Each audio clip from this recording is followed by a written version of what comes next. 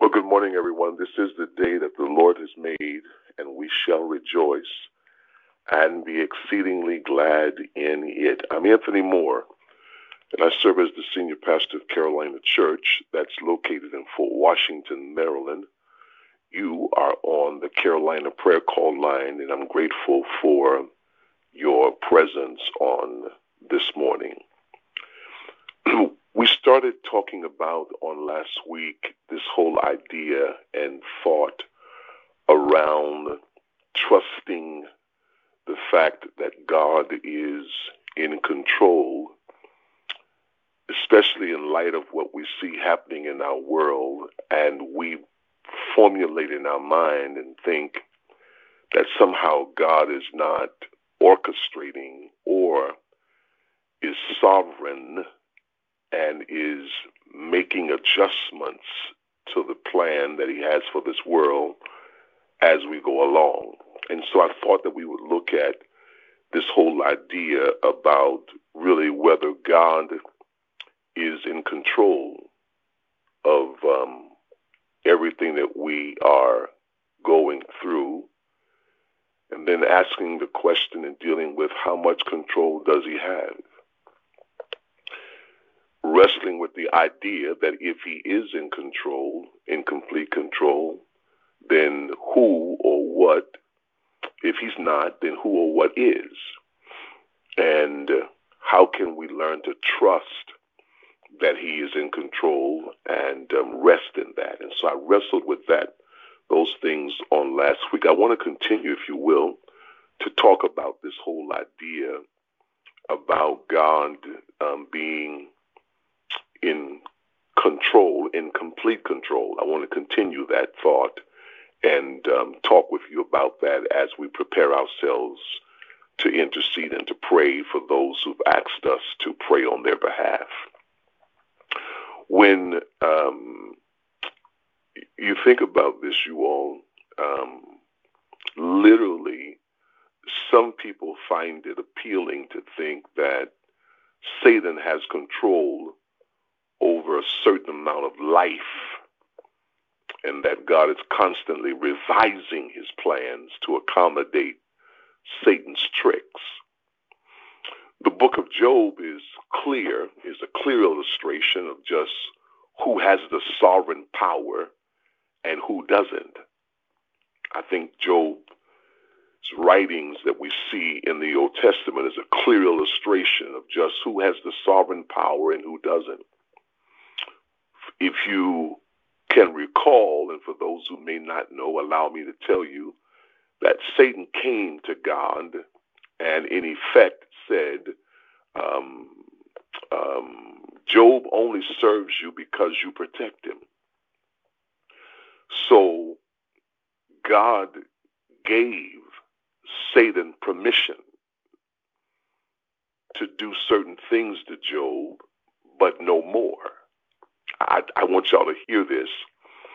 There are people who believe that Satan has control over a certain amount of our lives, and somehow that God is revising his plans to accommodate Satan and all of his tricks that he has for us.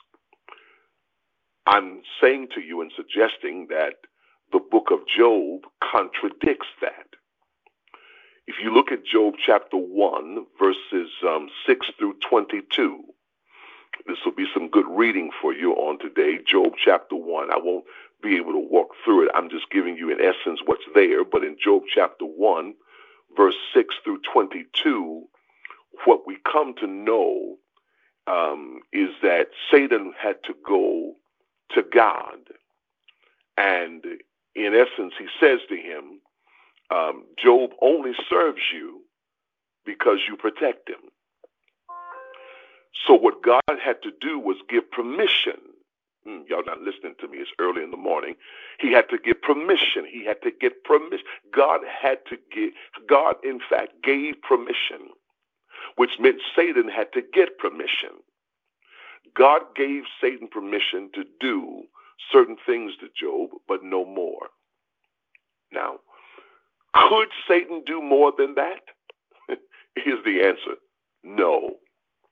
And here's why.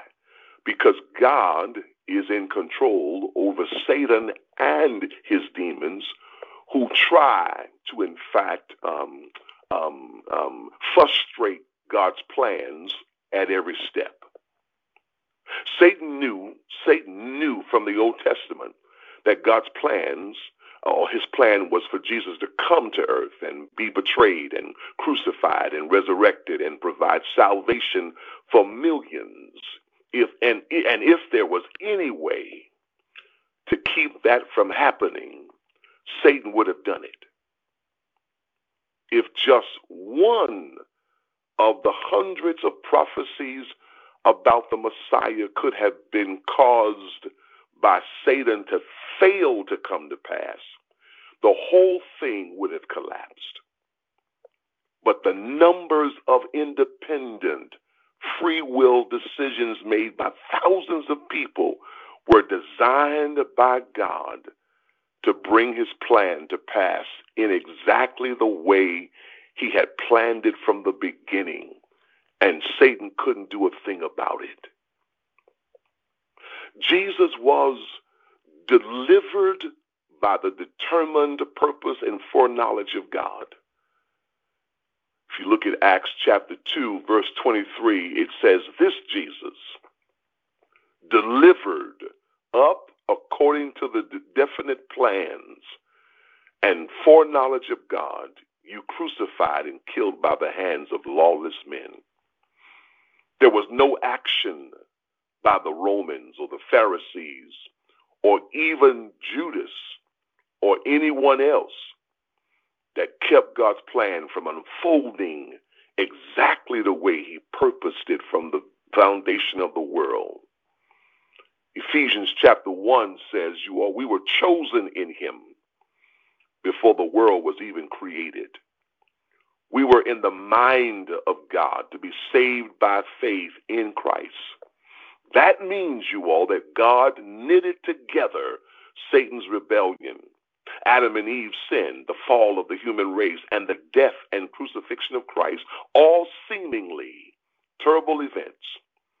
But he did it to save us before he created us. Right here is a perfect example of God working all things together for good. I know it seemed bad. I know it seemed like, it was jacked up and we messed up. But you better know that God was working all of this together for the simple purpose of getting us back to him. Adam and Eve's rebellion, Adam and Eve's fall in the garden, Satan's rebellion, the death and crucifixion of Christ, all of that was working together for our good. Unlimited in power, unrivaled in majesty, not baffled by anything outside of himself. Our God is in complete control of all circumstances, causing or allowing them for his own good purposes and plans to be fulfilled exactly as he has foreordained. Now, let me just tell you all this in closing. The only way to trust in God's sovereign control and rest in it is to know God. That's the only way. The only way to trust in God's sovereign control and rest in it is to know God. Know his attributes. Know what he has done in the past. And this, my brothers and sisters, will build confidence in him. In Daniel 11, verse 32, in that B clause says, "But the people who know their God shall stand firm and take action." The people who know their God shall stand firm and take action. Imagine that kind of power in the hands of an evil, unjust God. Or a God that really doesn't care about us. the truth, y'all. We can rejoice in our God's sovereignty because it is overshadowed by his goodness, by his love, by his mercy, by his compassion, by his faithfulness, and his holiness. But we can't trust someone we don't know. And there's only one way to know God, and that's through his word. There is no magic formula to make us spiritual giants overnight. No mystical prayer that can be prayed 3 times a day to mature us or to build our faith and make us towers of strength and confidence. There's only the Bible, the single source of power that will change our lives from the inside out. But it takes effort, it takes diligence, it takes everyday effort to know God who controls everything. If we drink deeply of his word and let it fill our minds and hearts, the sovereignty of God will become clear to us, and we will rejoice in it because we will know intimately and trust completely the God who controls all things for his perfect purpose. May I tell you in closing that in the end, we win. And while we in fact are looking at not the beginning, but we're looking at what's happening in the middle, I need you to know that if you fast forward and go to the end, you will discover that in the end, we win. My brothers and sisters, please know this. God is in control. I need you to trust him and to believe that he is sovereign and that everything that he's doing is working for our good. I need us to help me today to pray, if you will. Sister Tanya McClam and family is asking for prayer. Her husband Howard is in the hospital and recovering from major surgery. So we're lifting her husband in prayer today. Brother Howard, we're lifting him in prayer. Praying for Brenda Hunt on today. Brenda Hunt. Sam Hunt, we're praying. Bertram Saunders, we're praying. For Edgar Vowlin, we're praying. Mary Vowlin, we're praying. Hilton Smith, lifting you in prayer on today. I'm going to ask if you all would pray for Lorenzo Ross. We're praying for him on today that God will deliver, bring him home. We're believing God for that. There was an 11-year-old boy who took his life because of bullying. I want you all to pray for that family, if you will.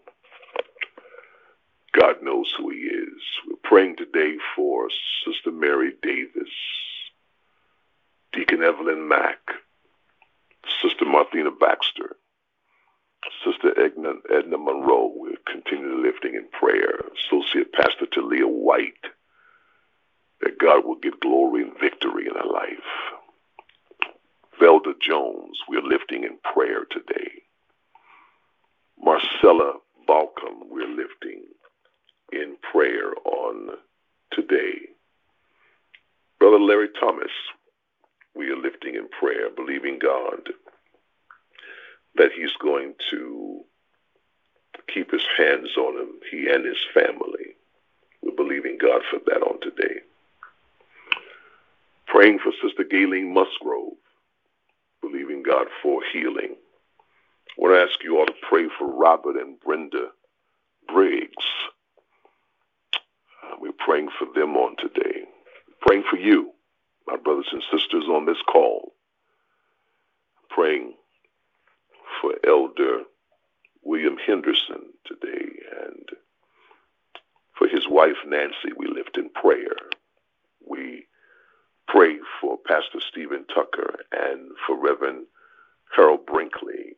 I'm going to ask you all to continue to pray for Associate Pastor Bessie Hayes. If you would lift her in prayer. We're praying for the UBS company in Atlanta. We're praying.